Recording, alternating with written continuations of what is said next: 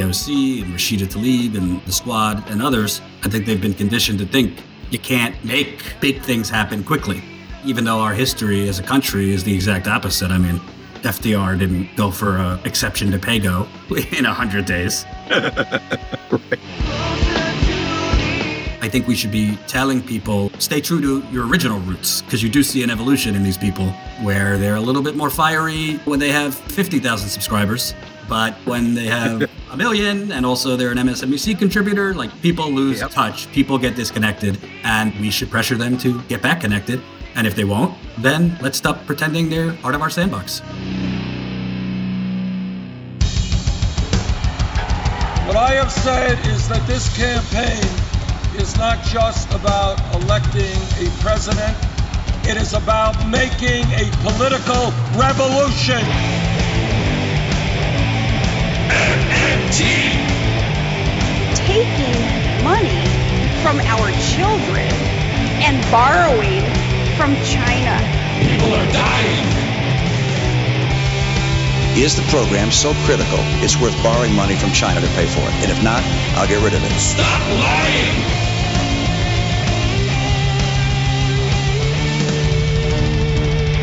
I want the truth!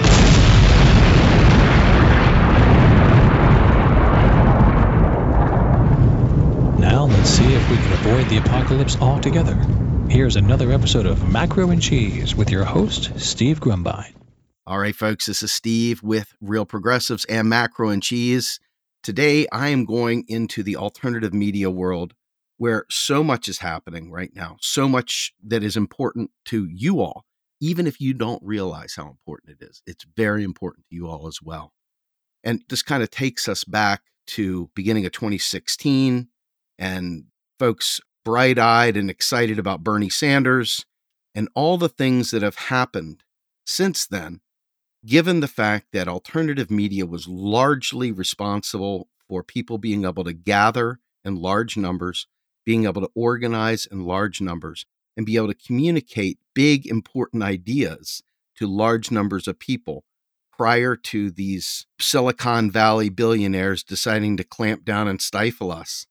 The nature of politics today has gotten so grotesquely divorced of any kind of meaningful information that is vital to us making proper decisions.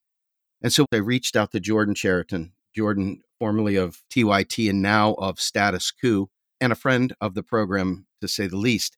I reached out to him because he has been inundated with so much bad information and gaslit, and his channel has been stifled frequently. And Jordan is breaking real news about Flint, Michigan, real news about poisoned water, real news about corruption. And this goes back to Donna Brazile at the DNC. Jordan has been front and center in so many important stories. The guy has been everywhere. And so I'm really grateful because I know he's busy. He's been all over the place. He was recently on Michael Moore's podcast. He has been in Forbes. He's been in Vice magazine. He has written for The Intercept now. And he and I, right there, week to week, we're back to back on Jimmy Dore talking about various things. So I'm very excited to have Jordan join me today. Normally he's got me. I'm so excited to finally be able to get him. So Jordan, with that, welcome very much to the show, sir. Thank you for having me. Absolutely. So you have been around front and center going back even before the DNC, but the DNC was really where you became a household name, especially with the reporting going on at the Dakota Access Pipeline later on. You have been all over the place, and it's interesting to watch how you are able to take highly important, effective reporting and really live and die on putting good information out there. You have been diligent and thorough. And as just a regular citizen, somebody that listens to you, I just want to thank you for doing that. But that has to be an incredibly challenging place to live, carrying the truth, carrying these very important investigative stories, and being drowned out by what I'm going to call a lot of bullshit, a lot of fake news, a lot of evidence-free reporting, and a lot of, quite frankly, rumor mills with a cancel culture. You piss person A off, you got to deal with their entire contingent. You lost them, written off, canceled. Talk to me about what that's been like for you. Yeah, I think it started in 2016. When I was at the Young Turks, I was lucky that first year in 2016. I had quite a lot of autonomy to choose stories that I felt should be covered. Didn't have anyone really telling me how to cover it. So I would be out covering the campaign, at that time, Bernie versus Hillary, but also splintering off to cover other things. I remember I was in Indiana covering the primary, and I went to do a 2-day story on a trailer park in Indiana that had a whole lot of people that formerly had homes but lost them in the 2008 crash. I interviewed one mother in particular in her mobile home.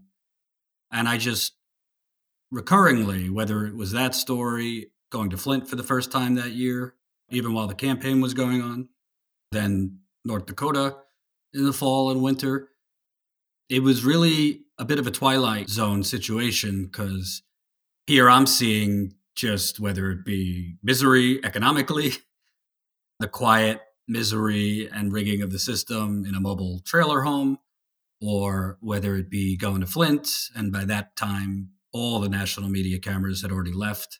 Trump and the escalator and the whole reality show took priority for the media. And then North Dakota, it was just this recurring thing that I'd be seeing what's actually happening in the country, which was just an economic Hunger Games mixed with environmental genocide.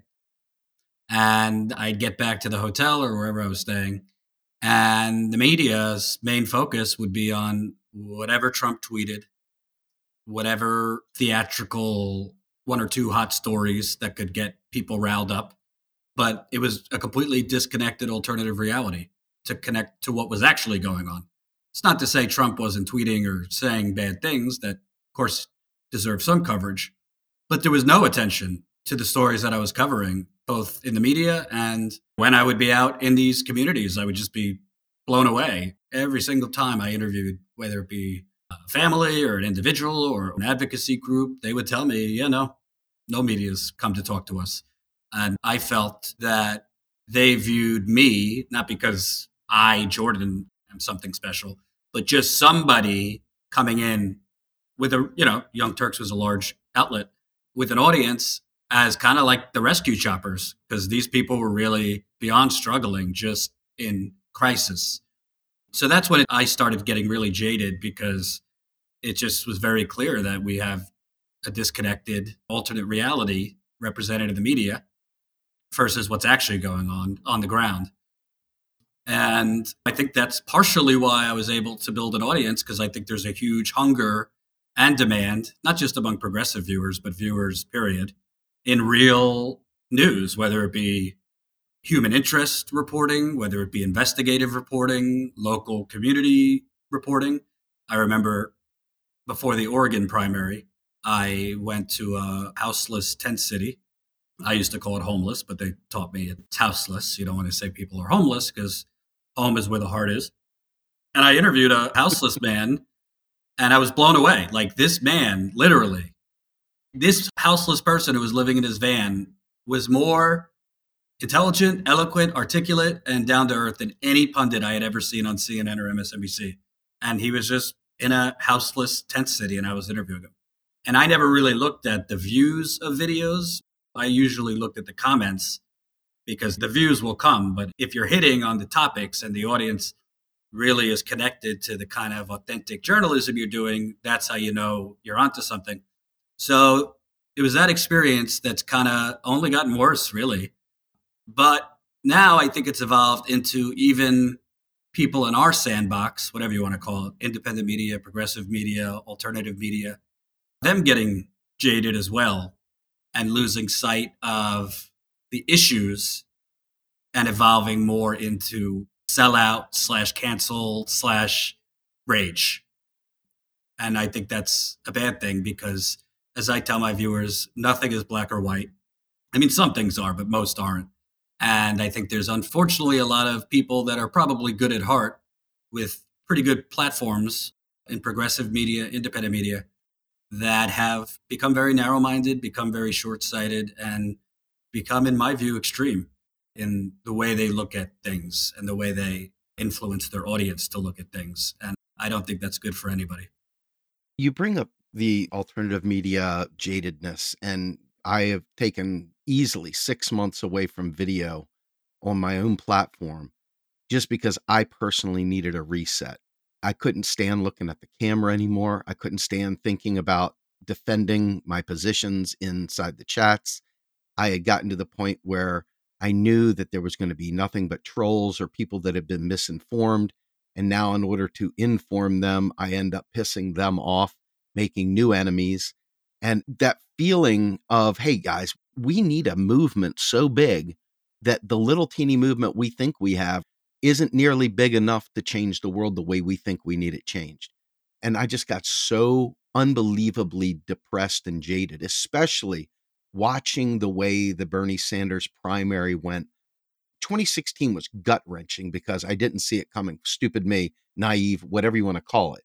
But 2020, this go-round, I was expecting it, and I just had no idea how far ahead Bernie Sanders was until the Clyburn southern wall for the establishment caved in on us and literally brought us all to our knees. But watching Iowa, that was a particularly gut-wrenching experience because Mayor Pete, he, in our opinion, didn't really have a platform, didn't really have anything of substance to say. And Bernie had gotten more votes, but there had been so much shenanigans with the voting system, issues with the actual technology, weird, perverse relationships between Buttigieg and the actual company that created the software to do the voting. There was so many things about that whether anything happened that was wrong or not, there was enough appearance of wrong that it didn't take much to start the conspiracy theories and to start dividing truth from some sort of an Alex Jones type experience. And in the absence of truth, people are left to try and make up stories, come up with the answers, fill the void. What is your take in particular? Let's start with Iowa here, because I know you have some thoughts on Iowa. What happened in Iowa? And talk to me a little bit about the coverage of Iowa, both the mainstream media coverage of Iowa and the alternative media. Yeah, so I was on the ground in Iowa and the states after that. And honestly, what happened in Iowa wasn't a conspiracy. It was fraud. I mean, I don't know what other way to put it. I think that putting aside the app and all of that, you just have to think from a common sense perspective, right? If it was Hillary Clinton versus Bernie Sanders and Hillary Clinton was leading, but there was a malfunction with the app, would they delay the results by 5 days? For sure. Or would they just called it that night? And reporting I did made very clear that the Iowa State Party actually had control of the situation. But 2 weeks before the caucus, Tom Perez and the DNC asked Shadow App to make, I guess, conversion software so that the DNC would have access to the real-time numbers as they were coming in. In reporting I did, I found that the DNC did not ask for that access, real-time numbers, for New Hampshire, South Carolina, or any other contest, just Iowa. And because of that slapdash process 2 weeks before the caucus, there was glitches in the software, and the DNC made the Iowa State Party stop counting and don't release the results. And I don't have 100% evidence of this, but based on being there and my intuition on it, I think Bernie Sanders was leading, and I think that's why they did that. And reporting I've done since, I got a transcript from an Iowa State Party meeting that they said, ultimately what happened here is we had the right results on election night, but because of the DNC and all that, it was delayed. The same results that were ultimately reported, we had on that night, and it could have been released. And there was other things. I mean, it was just flying around Twitter, not conspiracies, but literally precinct captains for Bernie posting, why is this precinct being reported that Elizabeth Warren won or Buttigieg won when I have the sheet right here and Bernie won? I mean, there was example after example after example. And ultimately, without getting into the weeds, Iowa's really not about who wins Iowa. It's how the media shapes the narrative for the whole entire thing. Yes. So that's why the winner of Iowa is super important. I think Obama winning could tell you that. That gave him the credibility that, okay, this guy could win because the media latches onto Iowa because they're a bunch of, nerds and also kind of corrupt. So it was very important for them to stop Bernie at any cost, because if he wins Iowa, well, he won New Hampshire convincingly last time. Vegas too. Yeah, probably would win again. And, if he wins 2, 3 out of 3, no matter what you do, that's a very hard train to stop. I also think if Bernie would have declaratively been announced the winner of Iowa, there's probably a whole lot more pressure on Elizabeth Warren to drop out after New Hampshire, where she came in an embarrassing, I think, 3rd place, right next to Massachusetts. So ultimately, I think what happened is progressives who put everything in. I mean, I met people on the ground there that flew in all over the country to Iowa, flew in from around the world in some cases, to canvass, to knock on doors, volunteer for Bernie to win Iowa. At a certain point, if you keep feeling like it's being stolen from you, and there's some legitimacy, it was being stolen from you, that disappointment will turn into anger, which will turn into cynicism, which will turn into rage. And I think the rage that a lot of progressives feel, and a lot of it is righteous indignation. I can understand their rage because they're feeling it. These are the people that badly need Medicare for all. These are the people that badly are being affected by the climate crisis. These are the people who are working 2, 3 jobs, driving Ubers on the side. These are the people, they didn't love Bernie because he's a raggedy old Jew from Vermont. They loved his policies and, the personality second. So all of this corruption, that's what it is, has created this rage that I think a lot of people in independent media have seized on. Some of them, I think, intentionally, some of them maybe not intentionally, but they've taken that rage and I think not radicalized in terms of any violence, but radicalized in terms of thought, radicalized people to thinking, oh, Bernie's a sellout. I mean, I've criticized Bernie Sanders quite a lot, but I can't say I think he's a sellout. I can't say I think he's a coward. And I think that kind of thinking, unfortunately, has been elevated, not just about Bernie, but a whole lot of other issues. That kind of narrow-minded, you're a sellout, canceling people if they even show the slightest hint of nuance. I think that has developed in large part because people are rightfully angry. But sometimes being so angry can also give you blinders to the gray areas of things. And even me saying that, some people would say, oh, he's a sellout. So that's ultimately the problem. Right. And, I'm not known as Mr. Nuance. I could be a bomb thrower, but I'm also not someone who is interested in playing for clicks. So when I've explained that nuance, when I haven't gone with the direction a lot of the independent left is going, which is a more extreme in thought mentality, it's lost me some subscribers. It's lost me some paid members. It's got me attacked on Twitter and all this, but I just will do what I think is right and let the chips fall where they fall. So that brings me to the next point. After 2016, everybody, well, I shouldn't say everybody, but there was a fairly sizable contingent that gave up on Bernie Sanders because Bernie folded the tent and said, okay, I'm supporting the nominee. And you could see he wasn't really into it, but he was out there pumping for Hillary. And then he got grilled for the next 3.5 years for not supporting her enough.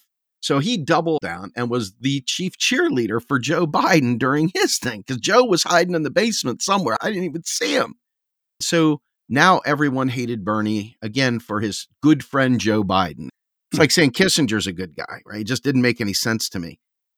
So I understand why people were like, what the hell? But these guys are politicians. And my take on all this electoral stuff has been point blank that I don't think we can vote our way out of this mess. That doesn't mean that I won't vote, and that doesn't mean that I won't care about policy, and it doesn't mean I won't champion people that are championing the right causes and so forth. But I really do believe that we're at a point now where direct action, real organizing, is going to have to take place beyond phone banking and beyond door knocking. It's going to require meaningful mutual aid. It's going to require legal aid for people to actually take time away from their jobs. And what if they get arrested? And really, honestly, consider what it means to participate in democracy outside the voting booth. And I'm just curious, what is your thoughts on the state of the left in terms of our ability to get policy through? And we're staring at least 4 years of Biden and probably 8 years of Harris, because that's kind of the way these incumbent things go. In the next, let's say hypothetically, 12 years, what do you think of the chances of progressive policy really meaningfully getting passed? I've actually come closer to your school of thought over the last few months and explained to my audience that I think maybe I have a different lens because I cover protest after protest after protest. And I'm not poo-pooing a lot of these protests because a lot of them are great. And I love what Black Lives Matter did in terms of really historic mass mobilization after the George Floyd murder. But at a certain point, when you're covering protest after protest and nothing substantial is happening, you kind of have to start to think we could continue rounding 10 blocks, chanting the same things over and over. But do we need to adjoin that with something more? And I think that the blessing and the curse of Bernie, even though he kept saying, not me, us, I think people put all of their stock into Bernie. Oh, yes. Just like people right now might be putting all of their stock into Nina Turner. The truth is, people are humans, people are good, people are bad, people are weak, people are strong, and a mix of all of that. And I don't think we would have an AOC or these other people that now are being called sellouts if not for Bernie. Amen. I don't think Medicare for all would be over 30%. It's at 70% if not for Bernie. Go down the list. This man who, as a political figure, in my view, was weak, made a lot of mistakes in the campaign. I think he could have been president twice. But that doesn't mean if somebody's weak, it doesn't equate to them being a coward or a sellout. And I think because of the rage we just spoke about, people are losing sight, unfortunately, of that gray area where somebody could disappoint you or not take you to the promised land, but also you could recognize everything that person has done. And to me, the failings of Bernie Sanders and others make it even more clear that electoral politics as a 80-90% of the focus is a losing strategy. And I think, imagine, Steve, if even a quarter of the physical bodies that were on the streets protesting for George Floyd, imagine if a quarter of those people joined their physical protest, protesting with their wallets, whether it be Amazon, big banking, fast food. We could go down the list. I've always said we live in the United Corporations of America. It's not Joe Biden you're going to move left. You have to move Joe Biden's masters left, and that would be his donors. Same thing for the Republicans. And they don't see red or white. They donate across the board to Democrats and Republicans. They see green.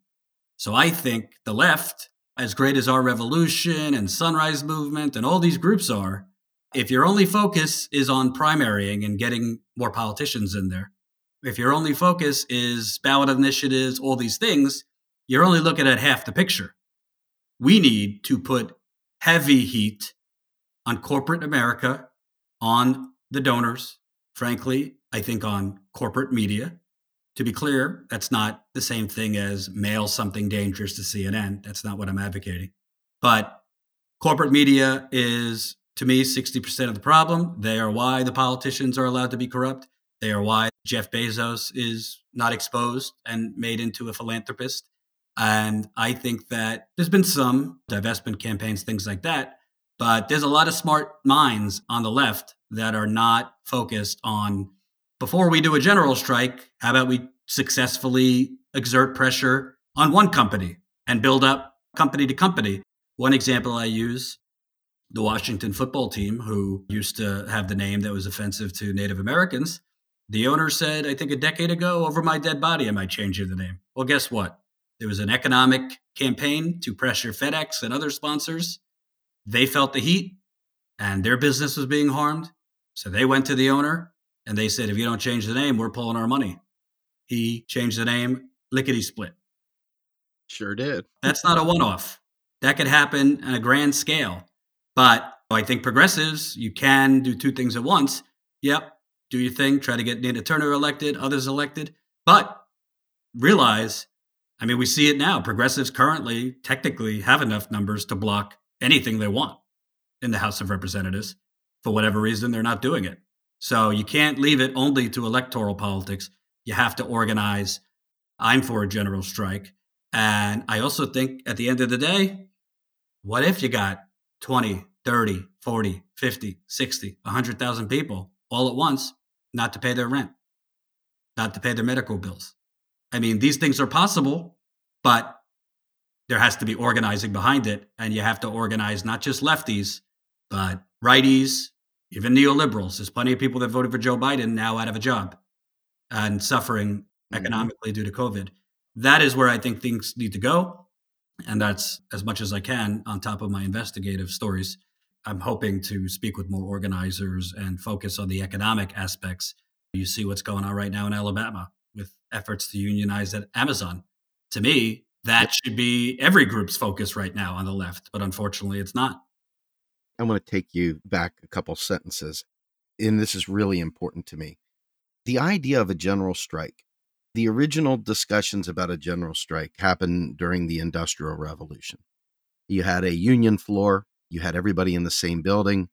People could literally look at each other, give a wink, give a handshake, flash a sign, and everybody knew it was time to walk out into the streets. And they would just leave the building and the whole gang would go. And they were able to talk at the union shops, at different coffee houses. And there were other unions that didn't just support their industry. They supported all unions because an injury to one is an injury to all. We had Sarah Nelson, who's the head of the Airline Attendant Union, and she spoke eloquently saying there's no such thing as an illegal strike. There's only a failed or successful strike.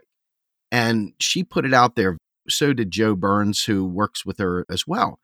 And one of the things that jumped out in each of these conversations was the clear need for underlying systems, underlying ability to support the strikers financially, with legal help, with food, with shelter, with clothing, with communications, whatever you need. So it's more than just let's block said thing. It's we've got to build these structures to make it so that we are able to survive. Whereas neoliberalism forces us back to work, the ability to organize outside to provide financial strength and support, I think that's a really key thing to being able to bypass the neoliberal model and get the people out there really taking those bold, direct actions that you just talked about. What are your thoughts on that? I agree completely. I think that unfortunately, a large part of the left has been conditioned, and I think we're starting to see it with AOC and Rashida Tlaib and the Squad and others, into thinking we have to play ball and we have to think in terms of the long term. I think they've been conditioned to think you can't make big things happen quickly, even though our history as a country is the exact opposite. I mean, FDR didn't go for an exception to PAYGO in 100 days. Right. You know, Ronald Reagan did not come in and, try to get committee assignments first. Funny, huh? Yeah. And I think some of this is Pramila Jayapal and Ro Khanna. Not that they're bad people. I don't really get into the sellouts and all this because I just think it's silly. But I think they don't realize the power that they have, just like the organizers don't realize the power that they have. Because the corruption and the corporate power structure accelerates and maintains because they don't really face a significant challenge. For example, this whole forced to vote issue, which I supported. This mentality that the main focus on so many detractors of this strategy was, well, it's not going to pass if you do it, so what's the point? That loses the point of actual protest. That's like saying, well, Martin Luther King, let's not bother crossing Selma because it's not going to get the Voting Rights Act kind of ridiculous tomorrow. I mean, go down the list. Gloria Steinem, Harvey Milk, indigenous leaders. That's just not how any political change in our country has happened. In fact, you have to lose many battles to ultimately win the war because it's the battles being waged that start putting the pressure on the aristocracy, on the plutocracy. And it's the battles being waged that widen your tent because people are naturally attracted to fighters. Look at how Trump won. Amen. Yep. Yeah, it's not because he's a policy wonk. It's not because he's a good person. because he talked the talk. He didn't walk it, but he talked that talk as no BS. They're all puppets. I'm going to fight for you, blah, blah, blah, blah, blah. And that's what people want. And that's, unfortunately, we've seen in history, a lot of bad men fill that vacuum when people are looking for a fighter and get a little brainwashed. And it doesn't matter if that fighter is actually giving the tax cuts 83% to wealthy people. You're getting something, So Yep. I think, frankly, Ocasio-Cortez and others, although their intentions might be pure, I think they are, I do think that they don't realize that the biggest threat that Nancy Pelosi's worried about, Biden is worried about, is not the tweets, is not the door knocking, it's guerrilla warfare. Amen. They know how to wage guerrilla warfare, the establishment. But when they're met at that same level, they're not particularly fond of that. And that's where I think Bernie's failures were. Although he was right on the policy and, of course, inspirational to millions and did the best he could, he's not conditioned for whatever reason. He would only go kind of close to that line, but never cross it. I personally think because he didn't want to become Ralph Nader in the media, even though I think that was total BS as far as Nader. Low blow for sure, yes. I think Bernie was deathly afraid of going down as the person responsible for Trump. And I also think a lot of people didn't realize, Bernie's a human. His family, a lot of them died in the Holocaust. And in his view, whether you agree with it or not, he saw fascistic tendencies in Trump. And I think that took precedent for him. And I respect that. So, yeah, I think the left needs to stop futzing around. They need to start with guerrilla warfare. And if not, they need to get out of the way.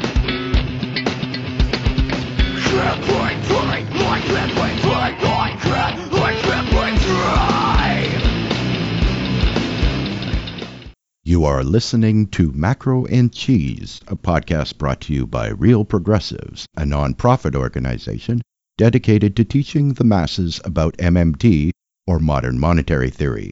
Please help our efforts and become a monthly donor at PayPal or Patreon. Like and follow our pages on Facebook and YouTube, and follow us on Periscope, Twitter, and Instagram.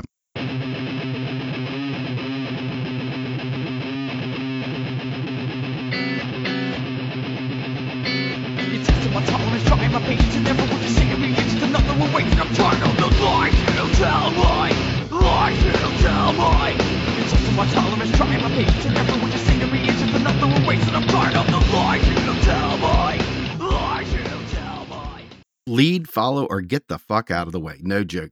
That really is very important. And I'm going to go into some of the pseudo establishment media, people that I actually have had friendly thoughts for, right? And I don't want to get into casting aspersions. I just want to kind of document this, is that you got Nomiki Konst, you got Sam Seder, you've got Emma Vigeland spending day after day after day lampooning Jimmy Dore for being an agitator, the kind of agitators that Lenin talked about in all his writings, the necessary agitator. Doesn't mean that you have to like everything he says. Doesn't even mean that you agree with everything he says. But what he did was he created enough stir that people were talking about Medicare for all in a way that they hadn't been in a long, long time. And I think that the left has been domesticated in a large way in terms of being afraid to actually speak truth to power. And they keep suckling back to this romanticized view of electoral politics. I think they're stuck there. And I think that everything comes down to whether politician A did what they thought they should do or politician B said what they thought they should say. And they're waving their hands in not having any responsibility whatsoever and owning the direct actions that it requires to put the pressure on these powers to make any kind of change. And we're not talking about the rich oligarchs keeping us down. We're talking about people that are one step removed in a different layer of alternative media keeping activists down. Now, again, you can certainly make a case that Jimmy Dore was being acerbic and strident and being even petty at sometimes, right? But I felt like what he did was so important, right, wrong, or indifferent.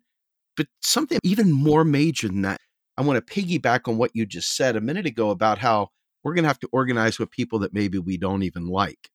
establishment neoliberals, even some people that would consider themselves to be Republican or libertarian. And this is the decision, I think, that's before us today. Are we Democrats? Are we just electoral politics through and through? Or are we a class-based movement that is fighting for the 99%? And we saw a lot of signs out there talking about for the 99%. The 99% includes some people out there that might even be QAnon shaman. And so there's a strong case to be made for never platforming a fascist. I get it.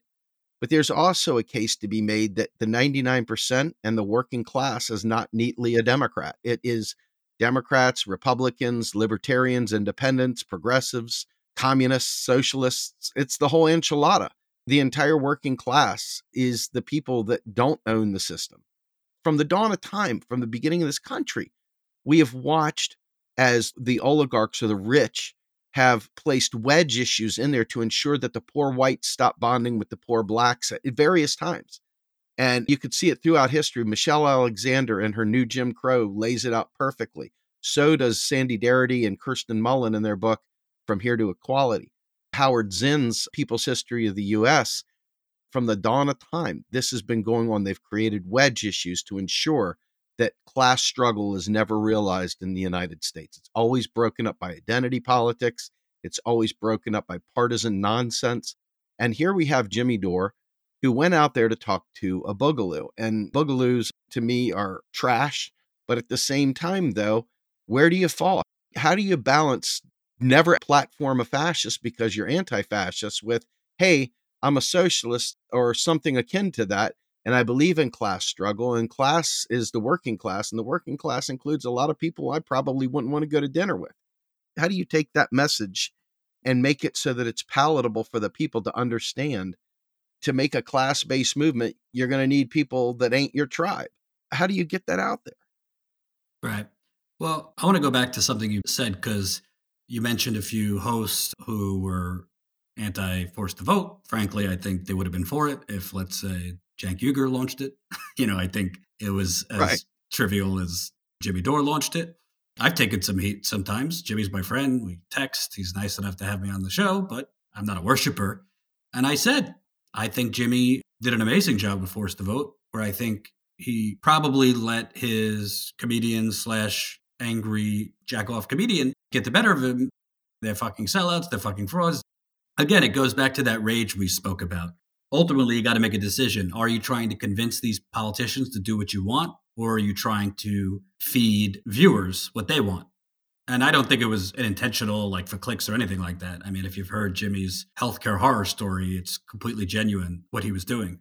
But ultimately, human beings are human beings. And when people call me a fucking sellout, fraud, coward, I generally don't want to do what they ask me to do, So I said that on my show, that I think if he would have taken the posture of not shaming them, I think you should shame them, but kind of losing the F-bombs at them, you're fucking Lucifer, this, that, and the other thing, I think it might have had a chance to get them to do it. I mean, if you look at AOC's tweet in response, that's exactly what she seized on, which is what I feared, him dropping F-bombs at her. Now, people could say, and people have, Jordan, stop tone policing this and that. In my view, it's not about tone policing. It's about winning.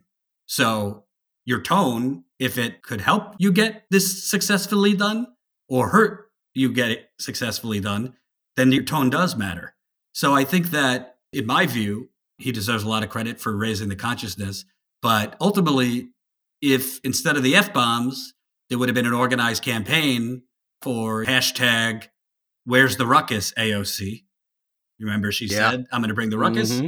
If there would have been more of a focus on public shaming rather than public demonizing, those are two different things.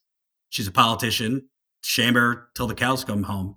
But calling, whether it's progressives, whomever, F and this, F and that, is not going to get us to where we want. It's going to make people happy that are watching. And people are going to say, me a sellout for saying such things. But that's not just about Jimmy. It's just about the psyche. Do you only want to rant on the internet and be a minority forever? Or do you want to seize power? Because if you want to seize power, yes, you got to fight, but you also have to fight smartly. And I don't think it's smart to demonize progressives. They're not going to do what you want if you are ranting and raving F-bombs at them. But on the other side, full disclosure, I don't know Sam Seder. I used to work with Emma. I don't think these are bad people per se. But I do think, and I've realized this within myself, I've had the fortune, both with the Young Turks and now with my own company, to travel the country. And generally, if you are a commentator in a studio, I'm not saying there's no place for that. I'm not saying I'm any better than those people because I get out there. It's just different. And I think that those people like Sam and others, frankly, it's just human nature. If you're not out there actually connecting with people and really just sitting in a studio for a living, pontificating, you get disconnected. You just do.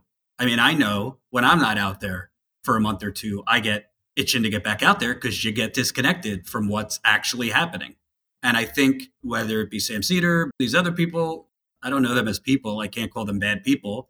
But I think, unfortunately, when you are that disconnected for that long, meaning you're not out there, you're not talking to the nurses on the ground. You're not talking to the single mothers on the ground. You're not talking to the poisoned citizens of Flint. You're not there as Native Americans are getting shot at for banging on drums. You get a little jaded into hot takes. You get a little jaded into, oh, Trump tweeted something terrible. You get disconnected from what's really going on. And that disconnection made those people fixate on Jimmy Dore rather than the strategy. And I think that's a place of privilege, not white privilege, but just privilege. When you're comfortable, when you have health care, when you're not out across the country, and you might theoretically read articles and consume media to see what's going on, but you're not actually out there to feel it. There's a difference between reading and being smart and being out there and feeling it. I've spoken with children on porches in Flint that can't count past 5 anymore, can't say the alphabet anymore. The horror stories I heard in North Dakota. I mean, the list goes on. And I think that's the twofold problem. On one end is overheating, which I think Jimmy did, unfortunately. And I'll be attacked for saying that, but I don't really care. I told him this privately. It's not anything I haven't said to him. And then on the other side, really progressives or self-described progressives kind of falling into that edgier, coked out version of MSNBC. Not because they're bad people. I love that. Because they are disconnected. And again, I think it's on everybody, including commentators. Not everybody has the money. I mean, we're scratching quarters together to travel. Yep. Not everybody has the money or just the will to travel. But if you have an audience, it is your responsibility to stay connected, to go beyond 24/7 coverage of Russia or Marjorie Taylor Greene or whatever horrible thing Trump or the Republicans do, to be connected to General Motors just laid off 15,000 workers, which I went to cover, to be connected to the absolute economic terrorism Amazon is waging. Look at Seattle. It's a homeless freaking utopia right next to pristine luxury condos. To be connected to a 26-year-old black man in Dallas, Botham Jean, being murdered in his apartment by a white police officer. He didn't get the George Floyd historic protests, but same horror, just without the video. The list goes on. And again, it doesn't make me special that I go out and cover these things, but I think everybody needs to make sure, if you have an audience, if you have a platform, that you are connected to what's actually happening out there. And to tell you the truth, Steve, this is not just a progressive media thing. This is an all media thing. It is financially prohibitive to do that.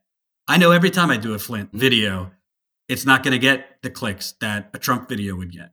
It's not going to get the revenue a Trump video would get. It's not going to go viral on Twitter like a Trump video or a Russia video will get. But you got to make a choice.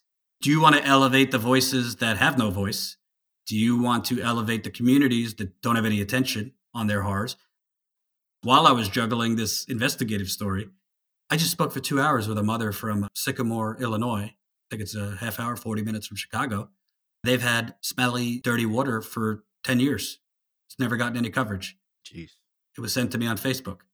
So, I'm a little long-winded, but the point is, I think that instead of focused on calling everybody a sellout, calling everybody frauds and all this, I think we should be telling people like Sam Seder and others, stay true to your original roots, because you do see an evolution in these people where they're a little bit more fiery when they have maybe 50,000 subscribers. But years later, when they have 1 million and also they're an MSNBC contributor, like, you get the point. People lose touch, people get disconnected, and we should pressure them to get back connected. And if they won't, then let's stop pretending they're part of our sandbox. Fair enough. One of the things, I have a lot of things I want to bring up, but in the spirit of time, I think one of the most important things I want to bring up is that for the longest time, obviously, I had been focused almost to the exclusion of a lot of things, sadly, on modern monetary theory. And nobody knew what the hell it was back when I started in 2015. And I've been doing it for 10 years, but 2015 is the first time I had a huge audience where I had an opportunity. Real Progressives was really hitting at that time, and we had close to 30 million reach, especially through the end of the DNC and into Trump. We had huge audiences. Before Facebook strangled. Exactly. Before the Facebook closed down. That's going to lead to a couple more points. I think you already see where I'm headed with that. We had a huge audience. We had all kinds of visions of being able to change the world using this platform, and it didn't really happen. And so when Facebook started shutting us down and we went from adding an extra 2,000 followers a week down to where we were adding 150 followers a month, maybe, and sometimes going negative even. And so we got up to over 130,000 followers, and it was like a trickle through a closed spigot that maybe had a missing grommet, and it was just drip, drip, drip. And that was about the only way we were getting people through the door for a while. And people like yourself, though, I went up to you at the Convergence Conference. I talked to you at the Draft Bernie. I talked to you at a bunch of things. Back then, the progressive movement had not gotten keen to MMT yet. And you were one of the very first, though, who took a chance. We had talked a couple different times, and you didn't really have an understanding of it yet. And then as you started digging deeper and you started realizing, I have never been more impressed with watching somebody, and not that you need my approval per se, but for me, fighting 24/7 for this one specific issue, which I feel is vital to the movement, being able to get a Green New Deal, healthcare, you name it, it was just really refreshing to see someone such as yourself who does investigative journalism better than anyone else that I know. And yet here you are bringing me on and bringing MMT. You brought Rowan Gray in, and you talked about the Mint the Coin. And each time you've brought me in for various things, to watch the progressive movement starting to embrace and understand that we can, in fact, have these nice things. All the stuff that we've been begging for, it was never pie in the sky, as Hillary said. We've always been able to do this. We just haven't been able to make people within the progressive movement really even understand that we could do it. And so they've been stuck in this tax and spend paradigm, which Republicans mocked them for back in the 70s, 80s, 90s, and probably even now. You don't really hear tax and spend liberal anymore. But back in the day when that was the thing, that's stuck in everyone's head, and it just never went away. Let me ask you, given the state of affairs and knowing that we're not even able to get survival checks out of this Congress, we're not even able to get them to take Medicare for All in the middle of a pandemic seriously, what would you say, as someone who has come into the MMT world and has given me plenty of opportunities to express these things before your larger audience, what are some of the thoughts you have in terms of MMT and in terms of messaging that might help the movement get angry enough in a right way to maybe take that next step and have a general strike, or maybe take the next step to organize around policy issues? What are some of your thoughts there? I think also for me, before I answer that, people should know I get a lot of angry emails. Part of why it takes me a little while to get onto things is I'm only one person. I mean, my poor wife never sees me anymore. I'm trying to do 4 or 5 investigative things at a time while doing a live stream every day. So you're amazing. Yeah. And Jen, my partner, works just as hard, but she's unfortunately had COVID for 3 months now. So yeah, I'm glad that eventually I was able to have you on, and it just was clear we should do it regularly. So for me, I kind of looked at it very simply. I don't often credit the Washington Post, but they did a good investigation, I think last year, on Afghanistan. And they showed basically that the commanders, or the Pentagon, whatever, were literally mandating the lower soldiers to spend $3 million per day. Doesn't matter on what, just spend $3 million a day, essentially to justify still being there. And to me, it's very simple. If we could get one of those Now This News or Bernie campaign style videos that just shows a table with poor child on the right with a single mother with their hand out, and then a rich plutocrat coming up, and the money's about to go to the poor child, but it gets then diverted to the rich aristocrat. That's basically our economic situation. It's not that there's not enough. It's just that the money has been diverted. And the donors, they know that if there were things like Medicare for All, if you even open that Pandora's box to actually give people access to the finite resources we have, which is basically what MMT is about, that the people will demand even more. And the plutocrats don't want to give the people even that opening. Because if you open the door, I mean, look at Social Security, Medicare, you're never getting those things back. So the wealthy people in America, the corporations, and by extension, their employees, known as the politicians, know Joe Biden knows right now, I could give $2,000 a month. Easy. There's nothing stopping Joe Biden from doing that. They all know this. Even the Republicans who bullshit about the debt. They all know that very easily we could do that. I mean, does anybody actually think taxes are fully funding Iraq, Afghanistan, and the 8 other countries we're bombing? No. There wouldn't be enough taxes to cover all that. So to me, if it was shown, if the people could understand, and maybe my analogy at the table wasn't the best, but if it could be visually shown in a way that everybody gets it, this isn't an issue of a restricted amount of money that we have. This is an issue of a corrupt ruling class that is hoarding all of the unlimited resources and refusing to give any of it to the proletariat. Then I think you would have people storming the gates. I really do. Absolutely. I want to be really fair here. You have been a huge help in my work in terms of letting me get that out there. But Jimmy Dore gave me a platform too to talk about this. And our numbers doubled after going on Jimmy. And we got a huge bump from you as well. And Convo Couch had me on for an hour, to their credit. And so did Hard Lens Media out there in Chicago. Give those guys credit as well. We've had a number of other folks, like, for example, Fault Lines with Jamarl Thomas, who has been demonetized on YouTube even. Jamarl has had me on many times to talk MMT on Fault Lines and when he was on Misfits and the Soapbox. And also Michelle Whitty and Bob Schlehuber on Political Misfits on Radio Sputnik. So there's been a lot of movement in the alternative media world in terms of getting the word out that we can, in fact, afford this entire progressive agenda. And I just want to thank everybody. But since I've got you on here, you really have been a great friend of the program. And one of the big things I think was you coming and asking questions, because you were in the middle of real-time stuff happening and shit wasn't making sense. And I think that the overall movement as a whole, if it takes a break from canceling AOC, if it takes a break from being angry at Jimmy, or it takes a break from calling you a sellout or calling me an angry white dude or whatever else it is that we get called, if we take a pause for a minute and ask ourselves, where does money come from and how in the world do we give $750 billion to the military industrial complex while simultaneously cutting taxes? I think every one of us is going to have an epiphany, a wake-up call.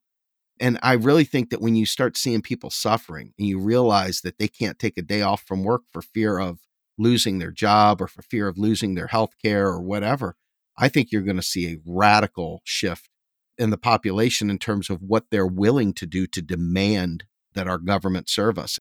And if for some reason our government doesn't serve us after you get this massive demand, I suspect that the movement itself would have to take some more drastic actions to have its needs met. We're not talking about luxury items. We're talking about survival. We're talking about eating and shelter and medical care. It seems like this would be the kind of earth-shaking deal, especially with a climate crisis going on, right? A climate crisis that is going to require a massive infusion of cash and labor to mitigate so that we don't have ghost towns on the coast and people dying from tsunamis, et cetera. I guess I'll give you the last word here. What are your thoughts in terms of where the movement goes from here and getting the word out that we really are not cash poor. We really are just a political will away from winning this thing. I think that a major thing, and I've told my audience this more and more, particularly with this censorship onslaught going on, is the phrase you use, get the word out. I don't see progressives getting to the promised land until we take on the corporate media. And I think that as good as it is, the Sunrise Movement protesting outside Nancy Pelosi's office and protests at the airports against ICE and all of these things, I'm not poo-pooing any of that.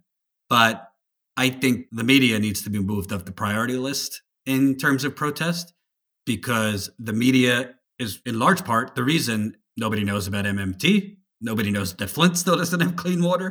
Nobody knows, name the 500 things. Nobody knows. I mean, I use my parents as anecdotal. They both voted for Trump. They're not like racist. They're just dumb and think like he's good for business. My dad's a Zionist. Trump moved the embassy. That was all he cared about.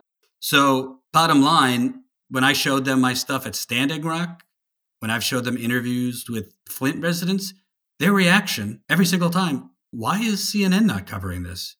Why is nobody talking about this?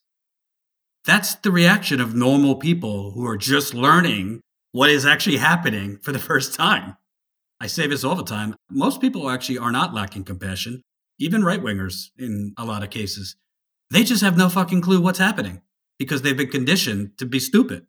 They've been conditioned to be uninformed. They've been conditioned to think the biggest threat to America is Marjorie Taylor Greene, Russia. We could go down the list. This is what manufacturing consent is. And it's why, in large part, I think Joe Biden won, because people were fed, repeat the lie, repeat the lie, repeat the lie over and over. He's the only one that could beat Trump. He's the safe choice. The Midwest won't vote for Medicare for all, even though there's data to show otherwise. There's a lot of things to show otherwise, even though Joe Biden, frankly, barely won. If you look at the margins in these states, I think that we need to protest corporate media. And when I say corporate media, we're really talking about corporations who have hijacked journalism. That's what it is. We need to protest corporate takeover of the information war, because we're losing the information war. And that is why, even in politics, so many older voters are conditioned to think we could only have crumbs. And they tell younger people, be happy with your crumbs, because the media has conditioned them to think that way. And I'm not talking about let's do anything violent. But why should CNN, MSNBC, the New York Times, Washington Post, Associated Press, why should all these outlets be perpetually comfortable as they continue to conceal and cover up what's going on? Perfect example. Jen and I just broke a major story with Flint. In a healthy media environment, it would have been front page of every newspaper. We got our hands on the former Governor Rick Snyder's phone calls that showed he, his chief of staff, his health director, scrambling for 2 days in October 2014, happened to be right before his reelection. We found through documentation from the criminal investigation, investigators had concluded what they were doing on the phone was making sure a deadly water disease known as Legionella that killed upwards of 100 people because of the Flint River switch, that they were on the phone trying to stop it from getting out to the public. That has not been covered by any major outlet, a couple local outlets, no major outlet. Detroit Free Press, I literally drove to Michigan during a pandemic. You want to call me a sellout? You drive 9 hours there and back. I met the editor in a parking lot.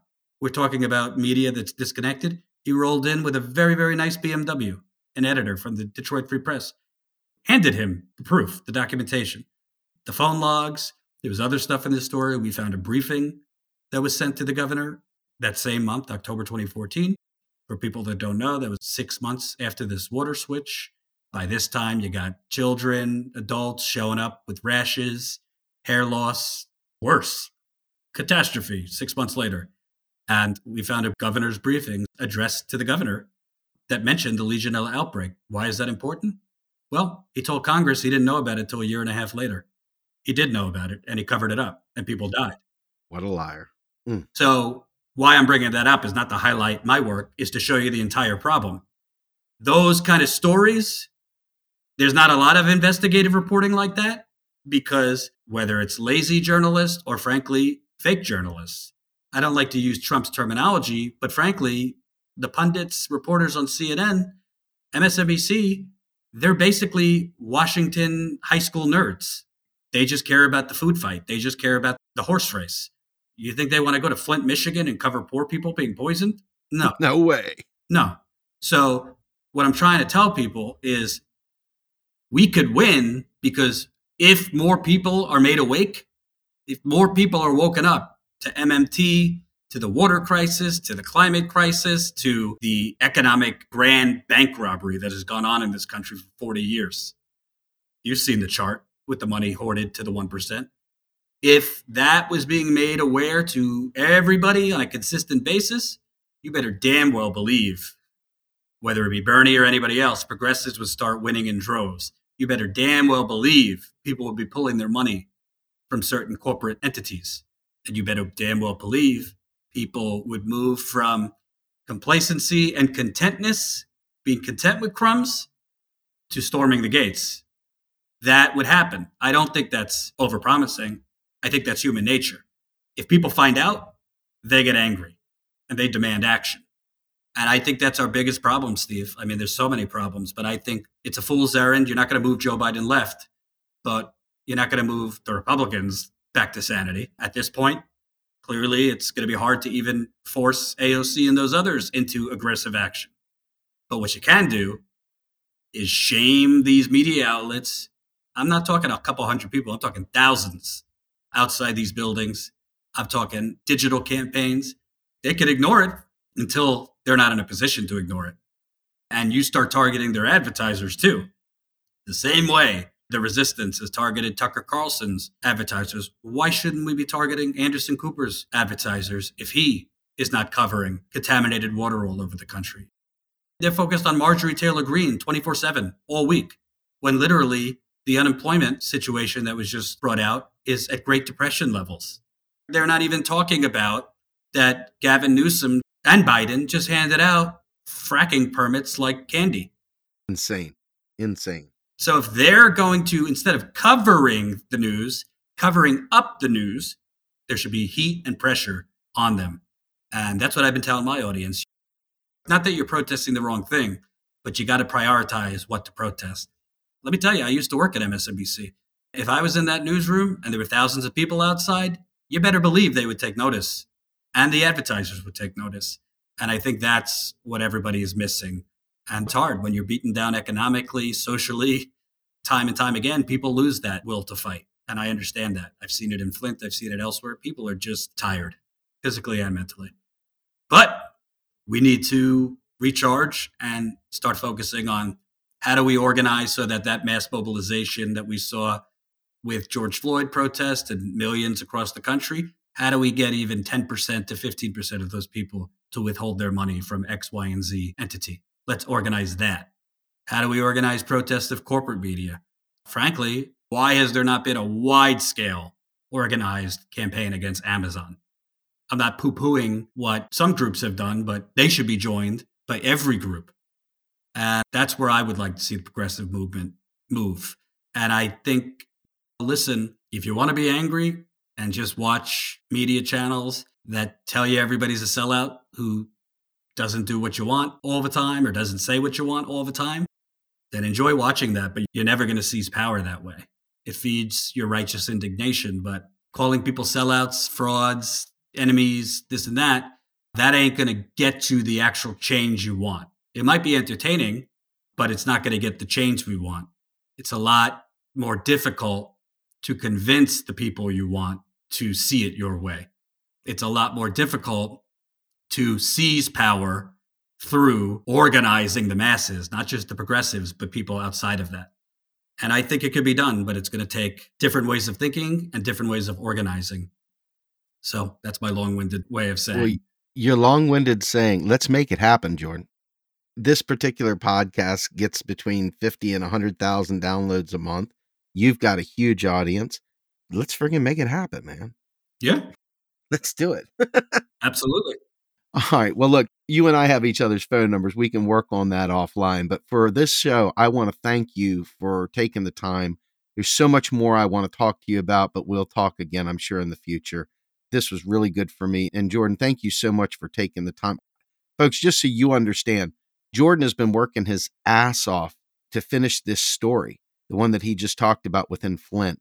And we had to postpone this a couple times because this guy is nonstop. I wish everybody in alternative media could take a moment and think about the level of work guys like Jordan do. And they're just getting somebody to throw a couple dollars their way every month in terms of subscriptions and so forth. And with watching so many of our left media getting demonetized from YouTube, remember, folks, people like us, we either are doing it for free out of the goodness of our heart, out of some great desire to change the world, or maybe we get a small payment through these YouTube ads or whatever. Bottom line is that folks like Jordan are doing this on a shoestring budget, and they are putting life and limb in jeopardy. I mean, you heard him just now driving out there in the midst of a pandemic. I really hope that you all take a moment to think about supporting alternative media, supporting people that are doing this hard work. It really is important. I can't stress enough the systems that you have to use to be able to put this stuff out there, all the physical equipment to film and to record, all the post-production stuff, all the time and gas, just to be able to provide a roof over your head and food and gas throughout this process. And Jordan, I would say that you do more work, and it's really important that we do fund alternative media. And I hope our audience considers not only supporting us, but definitely supporting Jordan and Status Quo, because they are out there physically in the streets doing the hard work that so many people claim they want, but maybe aren't willing to do. But Jordan's there to do it for us. And I want to thank you for taking the time and for doing all that extra work on our behalf. It's for my kids. I think about you doing work for my kids, and I really appreciate that, Jordan. Well, thank you. I hope people see that, because sometimes you get people, stop asking for money, you're greedy, this and that. And I'm like, do you realize I'm making like 60 grand less than I did 3 years ago? This is not a money-making scheme. This is how do I pay for gas, food, and flights, and equipment, and all the other things that you need to build an investigative team. It takes money to go places. For me, a cameraman, my partner, Jen, often we travel together to cover stories, tag team. It's expensive, and I can't tell you how many stories we've lost money on going out in the field, where the expenses to cover it, we just didn't make enough in terms of new members in that week or whatever. But I think that it's important. And whether it be you with MMT or me in a lot of these communities, a lot of times you do have those days where you're like, what the fuck am I doing? This isn't doing anything. This isn't making a difference. I've had a lot of those days, but then I read the comments and I read the tweets, not for my ego, but really as my therapy, to make sure and to be reminded of how much people want this kind of coverage, how much people appreciate it. And that kind of gives me fuel to keep going. Because honestly, my wife, I feel bad. We're newlyweds of a few months, and I've been pulling like 15, 16 hours a day on these investigative pieces. Even when we're watching TV together, I'm kind of like one eye watching, the other one typing. So yeah, I appreciate the kind words, and always nice to have you on, and glad I could come on. Absolutely. And just one final thing for all the spouses out there that support activists and other alternative media that don't sit there and try and do everything they can to make it difficult. Really want to thank those who are supportive of activists. You folks really are the lifeblood of making change. So never, ever forget that when you have an opportunity to be nice to your activists, be nice. Anyway, on that happy note, Jordan, thank you again, sir. I look forward to talking to you in the future. Let's organize. Let's make some stuff happen. This is Steve Grumbine, Jordan Chariton, Macro and Cheese. We're out of here. MMT. Macro and Cheese is produced by Andy Kennedy. Descriptive writing by Virginia Cox and promotional artwork by Mindy Donham. Macro and Cheese is publicly funded by our Real Progressive Patreon account. If you would like to donate to Macro and Cheese, please visit patreon.com/realprogressives. I want the truth.